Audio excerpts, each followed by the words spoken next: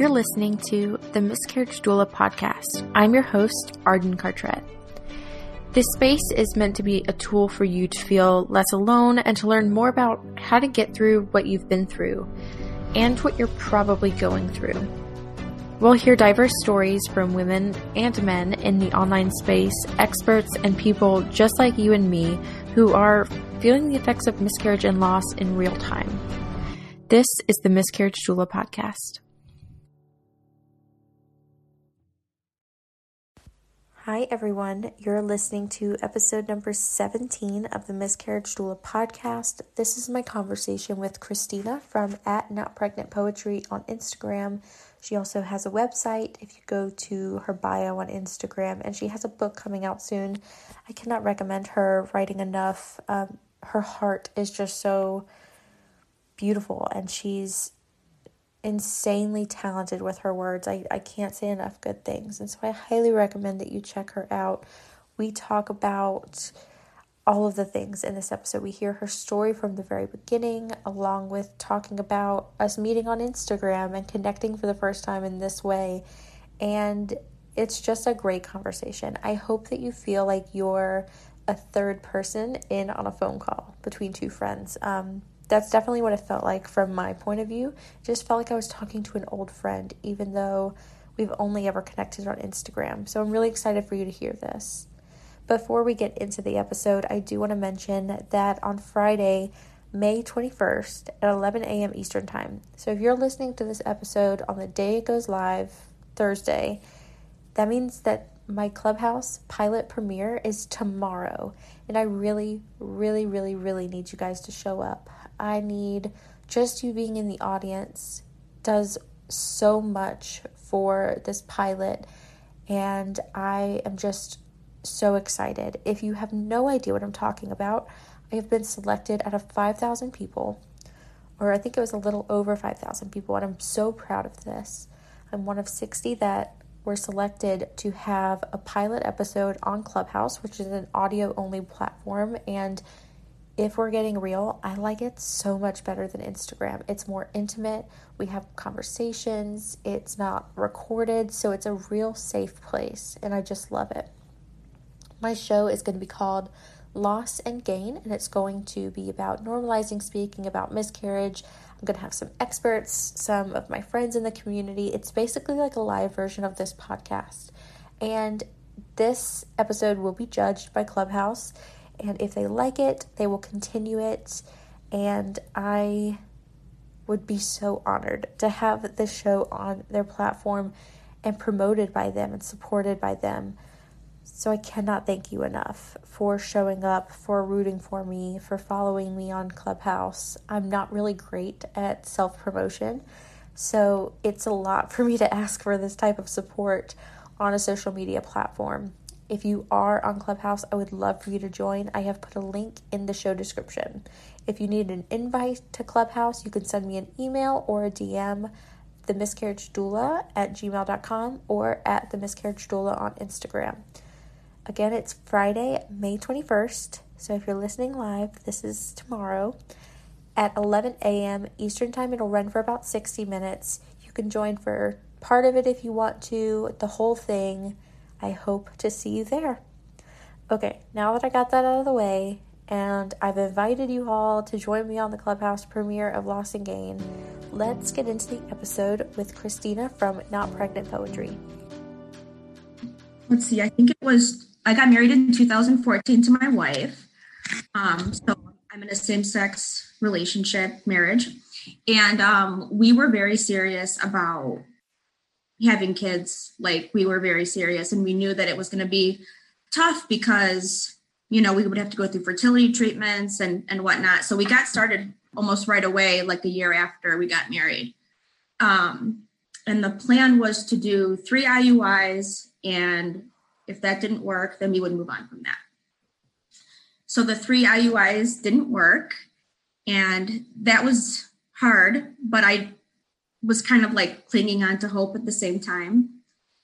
And we went in to do IVF, which, I was terrified. I have a ton of medical trauma and triggers. So it's like, this was something that I really, really did not feel comfortable doing, but I did it, and it worked. And I got pregnant, and we were really excited, and everyone was really excited, and it was a really exciting time for us. And, with IVF, there's no waiting for the first trimester to be over to tell people if that's what you want to do.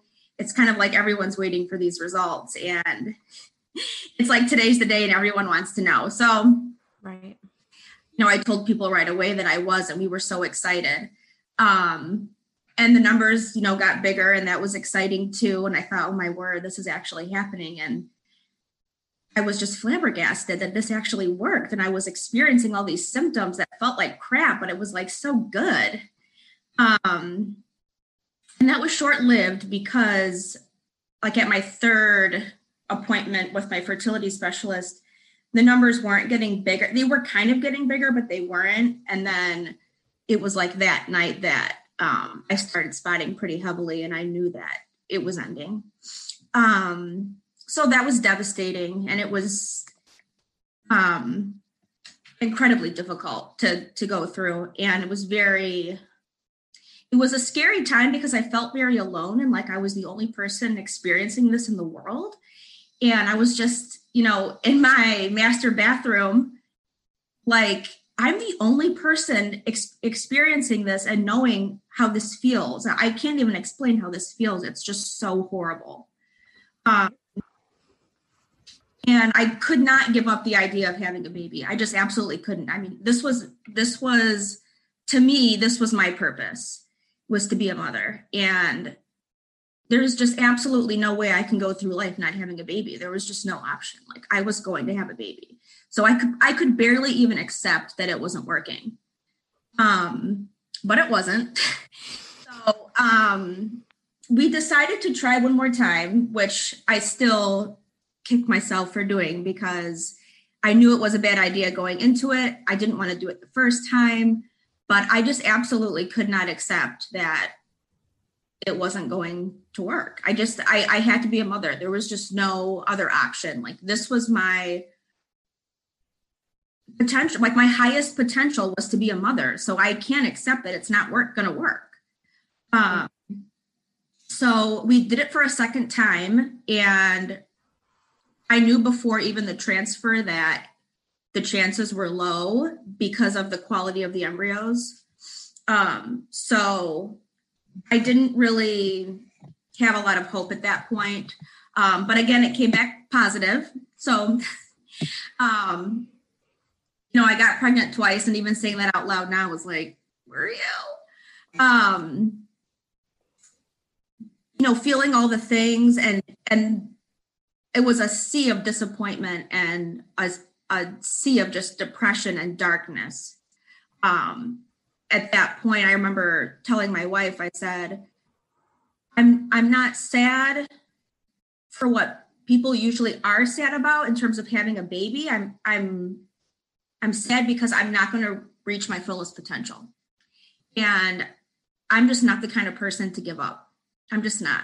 It just does not come natural to me at all. I will fight to the bitter end, and I just cannot take no for an answer. And in my life, I've learned that the harder I work and the more I persist and the harder I try, I will eventually get there. But with this, that was not how it was going to work. And that was very difficult to accept, and it took me a long time to accept it. And I just remember telling my wife, this is going to break me. This is going to break me. And it did. It did. I mean, I was absolutely broken. I'm sure on the outside I looked pretty normal, but I was living a life that seemed like I was kind of watching what I was doing instead of actually living what I was doing. And just going through the day by day, and I didn't know what to do because my plan was not coming to fruition. So holidays were passing, and I was going to work and experiencing other people going through what I thought I was going to go through, and my due dates were passing by, and we have no money because we put literally every cent we had into these fertility treatments that, I really thought would work. And I was so terrified to do them in the first place. It took me a long time to come to terms with the fact that I wasn't going to be a mother. I was not going to carry. I was not going to have a baby. Those words, to this day, I just am like, this is not happening. Like, I cannot do this. And it took me a long time to kind of figure out that, and this is kind of my big thing that I want to tell people, is that you have to have a conversation with yourself. And the conversation for me went like this. Your highest potential is not to carry a baby for 9 months. And your highest potential isn't to give birth, and that's okay. But you want to be a mother, and you need to find a way to become a mother, and it's not going to be the natural way.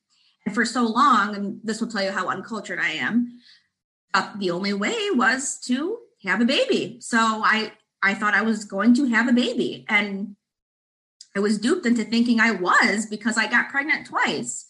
And I felt pregnant, and I was feeling all the things. So like I was going to have a baby, but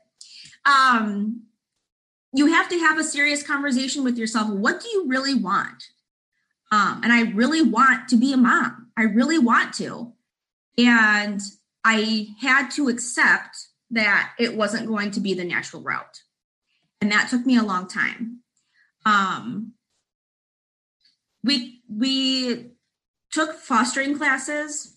You have to do like 36 hours where I live of like classes to just kind of get the process started for adoption or even just to foster.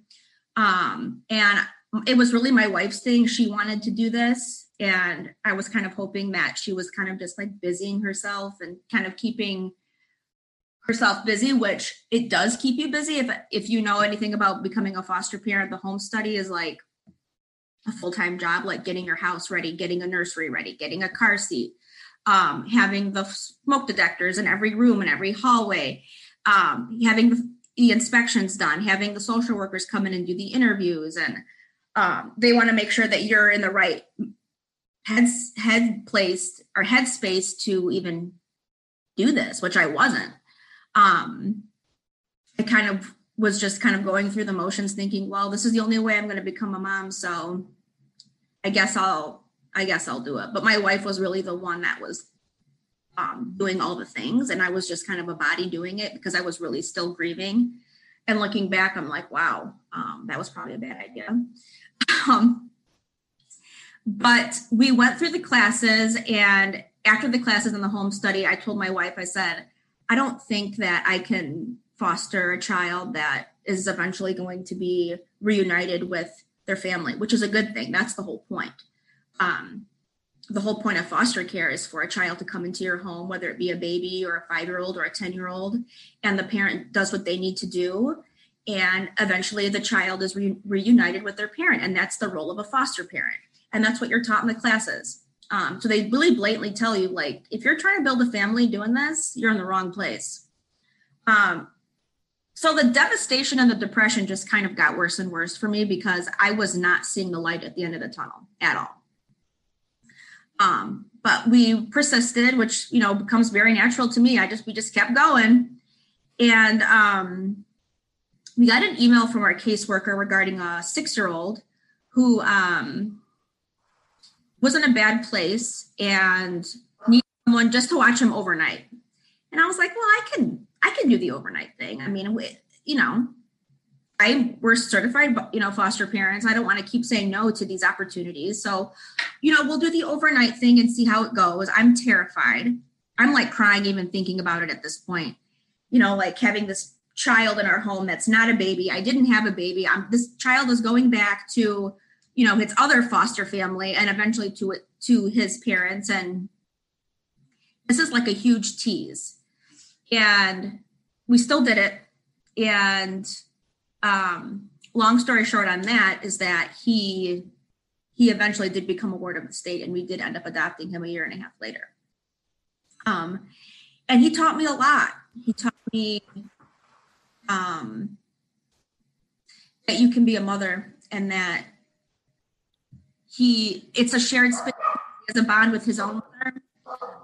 But he really opened my heart to the idea that I did not have to give for a child to, and it was really important. It was a really important lesson. But before his adoption even happened, we had taken a trip to Florida. We had met him at this point, but at this point it was kind of just like the teasing part, and I was like, oh yeah, we're doing that, but I really didn't think anything would come of it. So we're in Florida and we're visiting my parents, and my grandmother had just passed away, and it was an emotional time. And her death was interesting because I got this feeling when she passed that if I was going to be a mom, that she was going to be rooting for me, because she knew she was one person that knew this is what I really wanted. And I thought, she's not with us anymore, but maybe her intentions for me are good, and that I'm not like a highly spiritual, like religious person, but I just had this overwhelming feeling like, since she passed, there's someone looking down on me and saying, we're going to make this happen or not. We have to figure this out. So we took this trip to Florida, and we come back and we're seeing our foster son, on and off. And I had this thing, like after my grandma passed, that I was like, I just said every night out loud, I want to be a mother. That's what I want. I don't have to have a baby. I don't have to go through these 9 to 10 months of, gestation and all that. I don't have to have a baby shower, but I have to become a mother. So I'm saying this out loud. I want to be a mother. That's literally all I said out loud. And it was like a prayer. It was like a chant I said every night. And 2 weeks after that trip, we got a call about a 2-week-old infant. And again, I'm like, I don't know if I can do this. I mean, this is an actual baby. And his plan, and every plan is different for every child that's in foster care, but his plan was not to be reunited with his birth mother. She had signed away rights pretty quickly after giving birth. So that was something that, I thought, well, either I don't do it and I don't get to experience motherhood, and I'll just put a period on that, and we'll just enjoy, not having a child and kind of going through the foster care motions with other children. Or we can try, and we'll see if it works. So we have this baby in our home for, a month, and I'm elated. I'm like, it was like the antidepressant of life. I mean, he just brought me so much joy. And again, I'm learning like, oh my God, I didn't give birth to this baby, but like, he feels like mine, and I feel like I have this connection with him. And in the back of my mind, I'm saying, Christina, he's in foster care. He has a plan to be reunited with his family. That's his plan. And I kind of feel like my miscarriages allowed me to be cautiously optimistic, because I had been through loss before. So in a way, I felt like, okay, I'm prepared for loss again. And sure enough, about a month after having him, our caseworker told us that there was someone that would be taking him, and it would be happening like right away. And that was very hard. The interesting thing is that it wasn't as hard for me as it was for my wife. And I felt like I was able to console her the way she consoled me during my miscarriages, because for her, this was like her having a miscarriage. She felt very bonded to this baby, as I did. But I was always very cautious, and I don't think she was. But that weekend, that week was like a Friday, we found out the weekend had passed, and we were told it was going to happen over the weekend, and it did not happen. And I'm thinking, okay, well, I'll let Monday come, and I'm sure we'll hear from someone. We'll pack his things up. And we were feeling less bonded to him. And I thought, you know what, this is his plan. I got to experience this for a month, and it was very hard, very, very hard. It was hard for our family and friends who were so happy for us. It was hard for me, and it was especially hard for me to see my wife in that state. And I kind of feel like that's the way she was seeing me during my losses, and now I was seeing her, and I just do not want to see her like this anymore. And that's how she felt about me during fertility treatments. We were just, she felt like she couldn't see me like that anymore.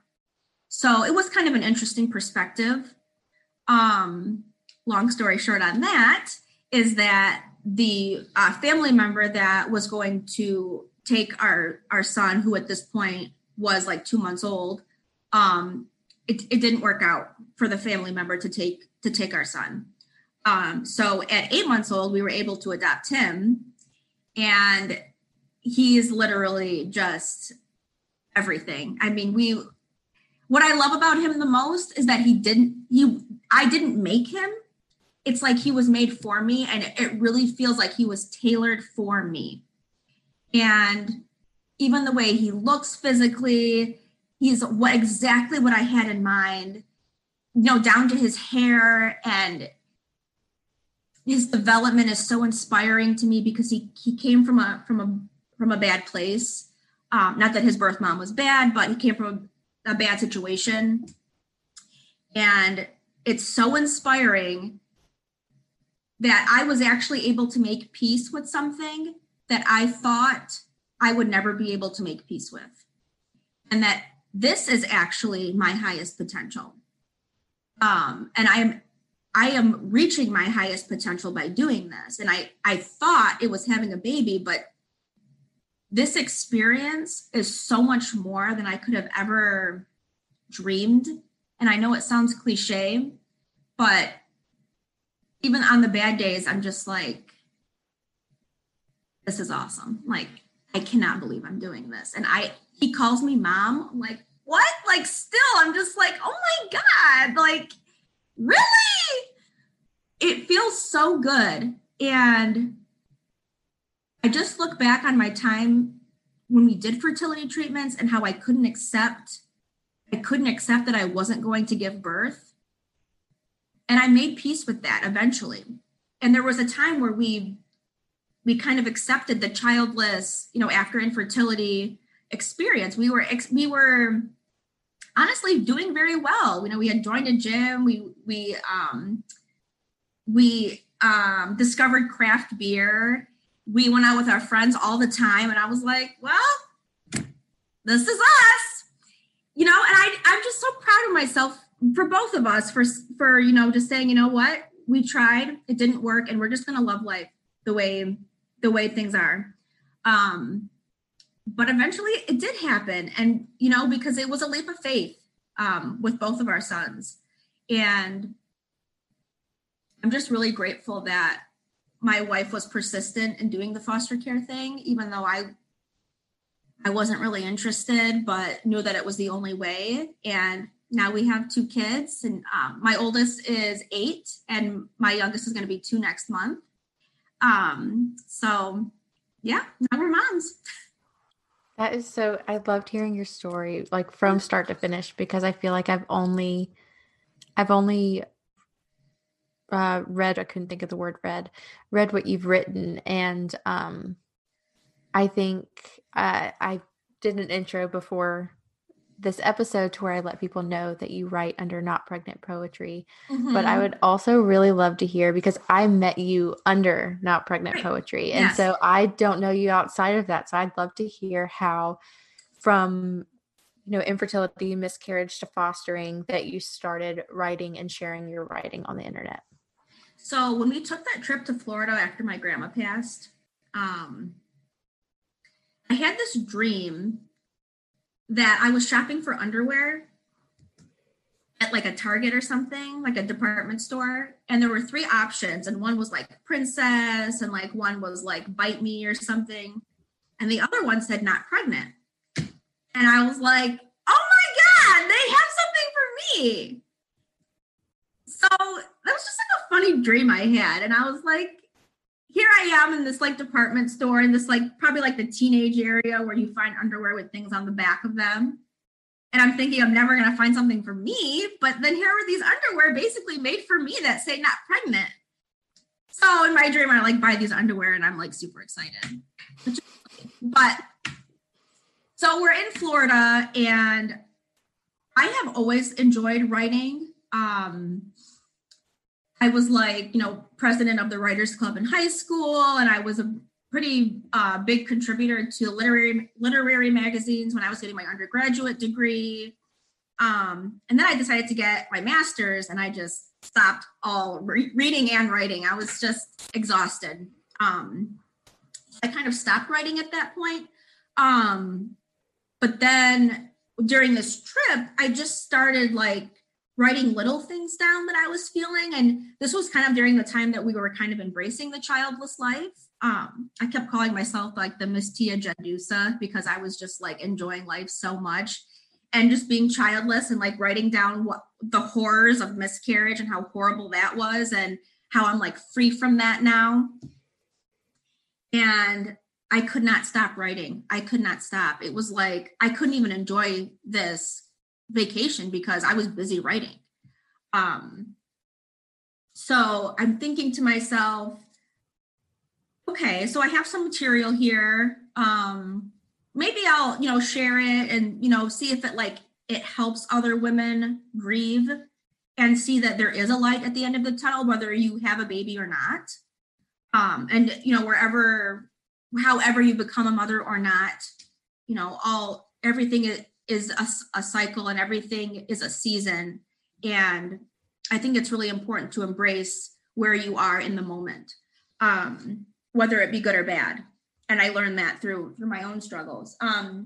So anyways, I started this Not Pregnant Poetry Instagram off this dream I had, not pregnant, underwear.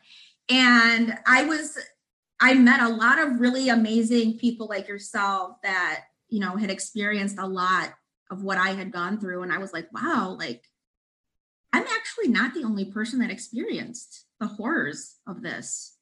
Right. As a matter of fact, a lot of my experiences were very similar to other women. And I was like, God, I wish I knew about this when I was in the depths of it, because it would have been really, really helpful, because I felt very alone. I didn't even feel like my wife really understood how horrible it felt at the time. And that's hard when your spouse is like your person, but you're like, no, you don't get it. You just can't, you wouldn't possibly understand what this feels like. So writing a book for me was like before our baby came into our lives. And I thought, wow, I think this is a project I want to take on. And I want to give something to this community that I needed when I was in that situation. I kept seeing like women waiting in the fertility clinics, waiting for their HCG report, waiting, which is what fertility treatments are. Basically, it's just a ton of waiting. And I want them to be able to grasp something and say, this person experienced what I'm experiencing, and it's going to be okay whether I have a baby or not. It's going to be okay. Yeah. And for a while, it's not going to feel okay. You could go years with it not being okay, and that's okay too. So we really worked hard on this. My wife is illustrating this book, and I did all the writing, and I'm very proud of it. It's taken a long time because 2 weeks after I started this Instagram account, our baby came into our lives. So it's also really hard to write on your grief when you're experiencing the exact opposite of grief. Started the Instagram account and decided to write a book, and it's taken a lot longer than I wanted to, just because these unexpected joys came, and things take time. Yeah. Well, and I think hearing you tell the story about the dream, now your logo, which I love the logo that you use, now it makes so much sense, and I love the story behind it. I did not know that. My wife drew that randomly when I told her about the dream, and I was like, oh my God, that's it. Like it blew my breath away. I was like, oh my word. And I just love the simplicity of it, and that, my wife's not an artist by any means, but she loves to doodle. And for like Christmas, I like bought her all these art supplies so that we could do this. And she's just so inspiring to me because she's not a professional, but she's so proud of her work. And I'm so proud of our work together and that we were able to heal together from miscarriage and grief and loss. And I'm really looking forward to for this to come together. So yeah, I think that it took a long time to come to the surface, but I'm very excited about it. And I really can't wait to give back to this community because I just feel like almost like forever indebted to people that were so open about their experiences with miscarriage, because I'm a really private person. So, women were really explaining the things that they were seeing and going through. And I was like, oh my word, that's exactly what my wife doesn't even know I went through that, but I did. I didn't want to talk about it because it's so gross. But if it wasn't for this community, I don't know that I would have healed the way I did. And even like just learning how to navigate other people's pregnancies and what to say to people when they ask you really invasive questions, how to handle, baby showers. I still laugh because you think you're going to get out of a baby shower during a pandemic, but you're not. You're not. The community really taught me how to navigate a lot of those things. And if I could change anything, it would be that I just would have found this community sooner. I feel the same exact way. And it's funny you said that you're actually a really private person, because even though I share like the most TMI details on the internet, I am a really private person and normally don't share so much information. I'm not really the type to where I would have ever thought that I would openly share a miscarriage or infertility struggles. But I think that with infertility, you just reach a point where you're like, I'm suffering so much that this feels so heavy. I just have to let it out. And you find an outlet. Yeah. Yeah. And it takes a lot of bravery. It really does, to really put yourself out there. Especially with a topic like this, I think it is very personal. And it's like, I always worry too, like who's going to find it in my personal life? Who at work is like following this Instagram and like knows that I'm having these dark moments? My boss just followed me on Instagram. Oh my gosh. There's one person at work that I know for sure. She's such a nice, kind person that I don't feel like too terrible about it. But there are some people that I'm like, they're not going to like this, because some of it's kind of graphic and some of it's, kind of brash. And it's not like a light topic, so not at all.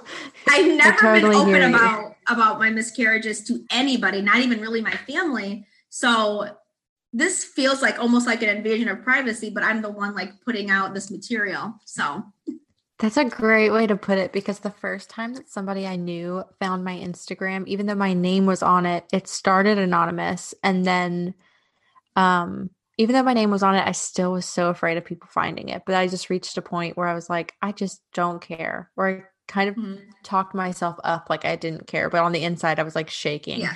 And the first time somebody followed me, I remember I was so sick to my stomach, I couldn't sleep.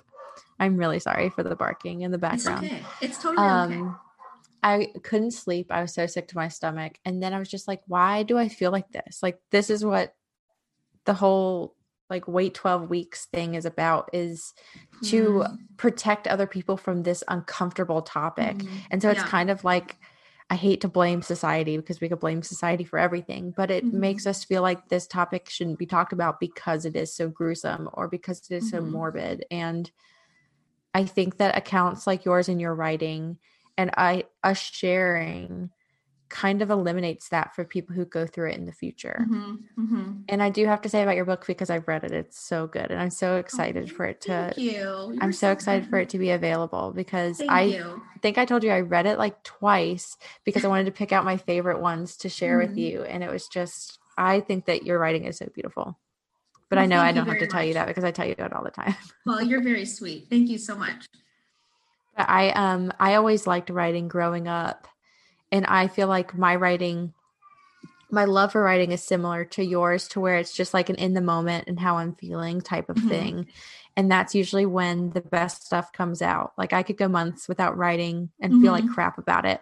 But then I have periods where I'm inspired and it seems like it's so much better than I could have imagined.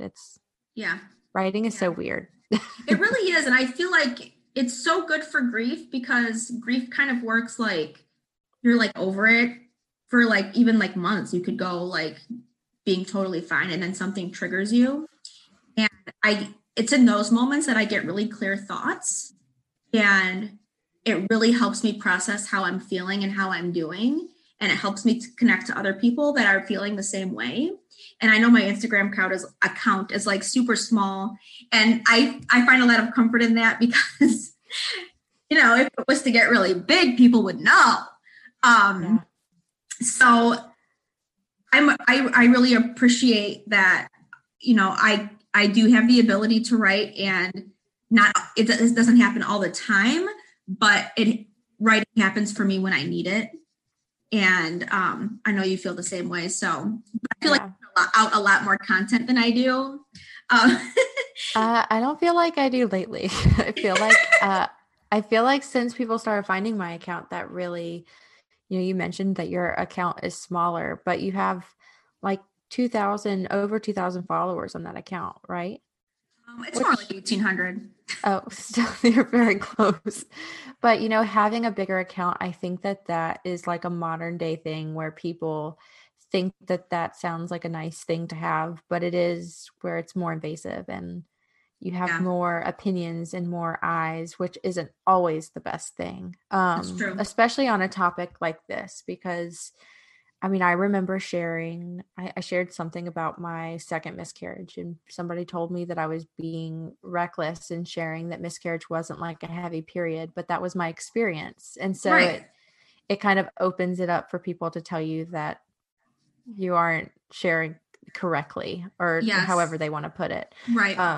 So I wish that I could go back and make my account profile sometime, my account private sometimes, because I miss those days where like nobody knew who I was on the account. Turn off those comments, please. Oh, thought about it. Yeah. I know. I feel like when you have like an unpopular opinion about something, there's always going to be someone that says, I had a different experience. And that I've learned doesn't invalidate the way I felt or my experience, but you kind of have to learn that, well, our experiences were different, and here's my perspective. You can make your own account if you want. Yeah, that's great. That's so funny.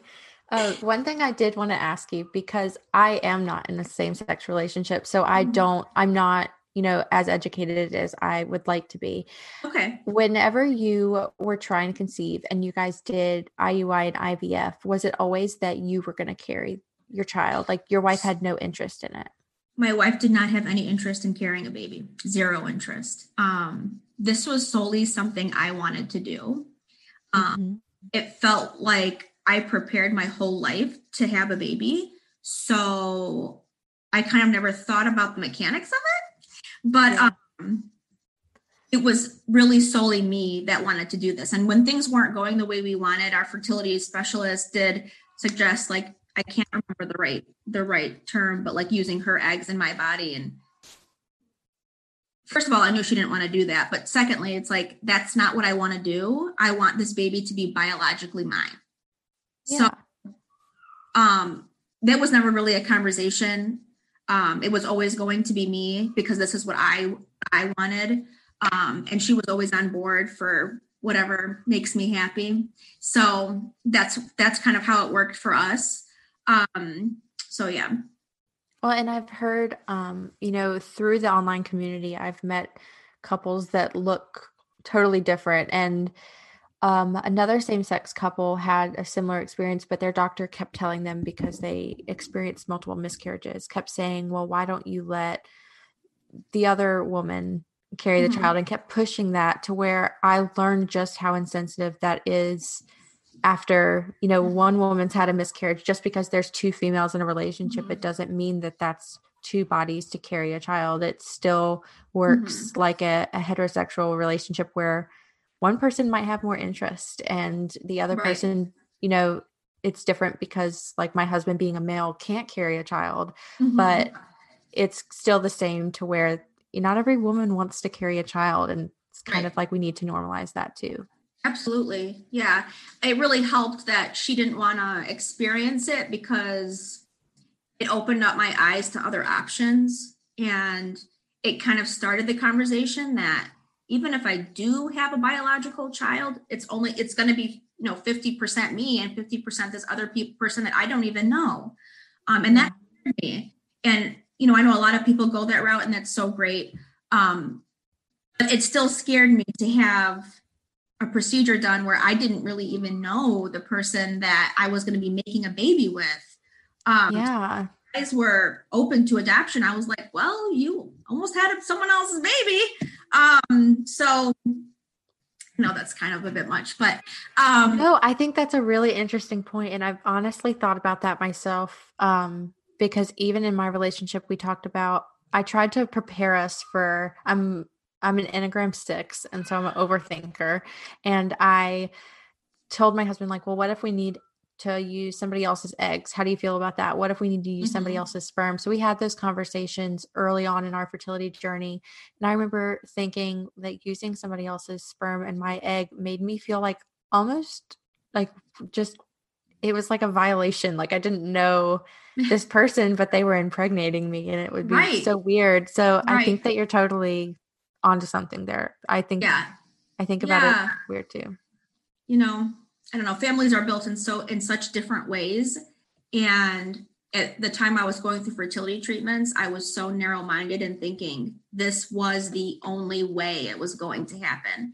So really Right. through fertility treatments really taught me that there are so many ways to build a family. And in our situation, I kind of felt like, well, I went through a lot to be pregnant and to get pregnant and to experience that. And now my eyes are open to other opportunities if it works. Yeah. Well, and it gave you the ability. I'm not like you said about religion earlier. I feel like we relate in that to where I'm kind of spiritual, but I'm not really religious to where like my grandma passed away whenever I was younger. So if I say a prayer out loud, I'm like talking to her to manifest something. And so I kind of have that same experience. Um, so I don't really think, well, like this is my plan and everything happens for a reason. But then I look at the things that resulted from loss. And I'm like, okay, well, maybe I experienced loss so I can talk about it and I can put words together for other people to be like, I relate to that. Or, in your circumstances, you did everything you could to try and be a biological mother. And then you still became a mother anyway, which is really empowering. And it like the way that you got your children, it's almost like they were literally meant to be yours, That's what it which feels like. yeah, as somebody who doesn't believe, like I never think everything happens for a reason, but then you look at things and you're like, that person was crafted for you. And it's just, Yeah. Yes. it's so interesting. It really is. And I remember reading an article about it was kind of the argument of things aren't meant to be, or what did you just say? It was like things happen for a reason. And it was kind of the argument that things don't happen for a reason, and the ugly things that happen to people, not the ugly things that happen to good people. And sometimes I wonder if it's a matter of time for people to learn the reason things happen, and the reason might be really bad. Like you might not like the reason. Um, and I do feel like life is like a learning situation, and ugly things will happen. And whether it's good or bad, it's something that you learn from and evolve from. And I was telling my wife this earlier that I'm such a different person now than who I was before going through fertility treatments and the loss and the pregnancies, that I feel like people in my past wouldn't even recognize me. Like I am totally different. I am like made of steel. I feel like ugly situations, bring it on, because I've been through it and I'm like a fighter, and I just feel like I've learned a lot through loss, and I've learned a lot through my grief, and I'm still grieving and I'm still learning from my grief. And I'm open to life now. Like I want to experience all the things. That's kind of what it feels like and what I learned from my own personal losses. Yeah. I love that. I think it is such a crappy thing to happen, but such like beautiful things to come out of it. It's such a weird thing. And grief is really weird whenever you do finally have your children, however your children come to you, because you're still grieving what you've lost and what you don't have, but very happy about where you ended up and what you have. And I've learned that infertility and loss is feeling a lot of emotions at one time, and all the emotions like separated conflict with each other. And it's just kind of navigating those. I really feel sorry for like the people around me. Like I'll tell them one thing, like, oh, I'm doing super fine. And the next minute I'm like, no, shower. Don't even ask me. Like, oh my gosh, it's a lot of emotion. I have the same way.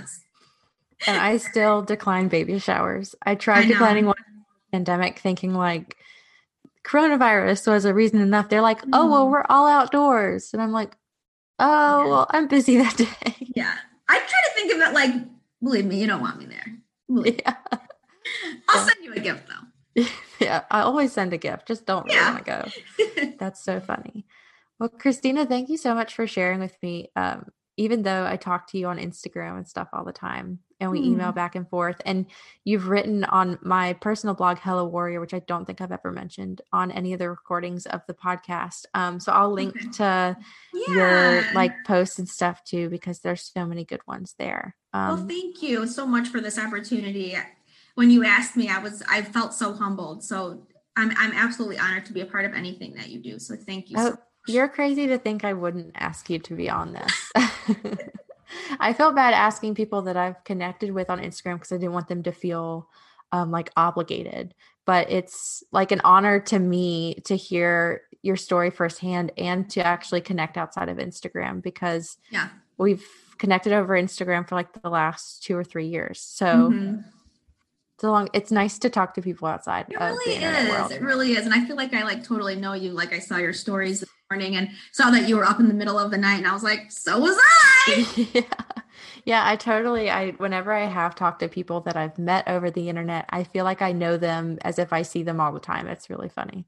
Yeah. I kind of like it though. It's like a familiar face, like, it's kind of nice. I agree.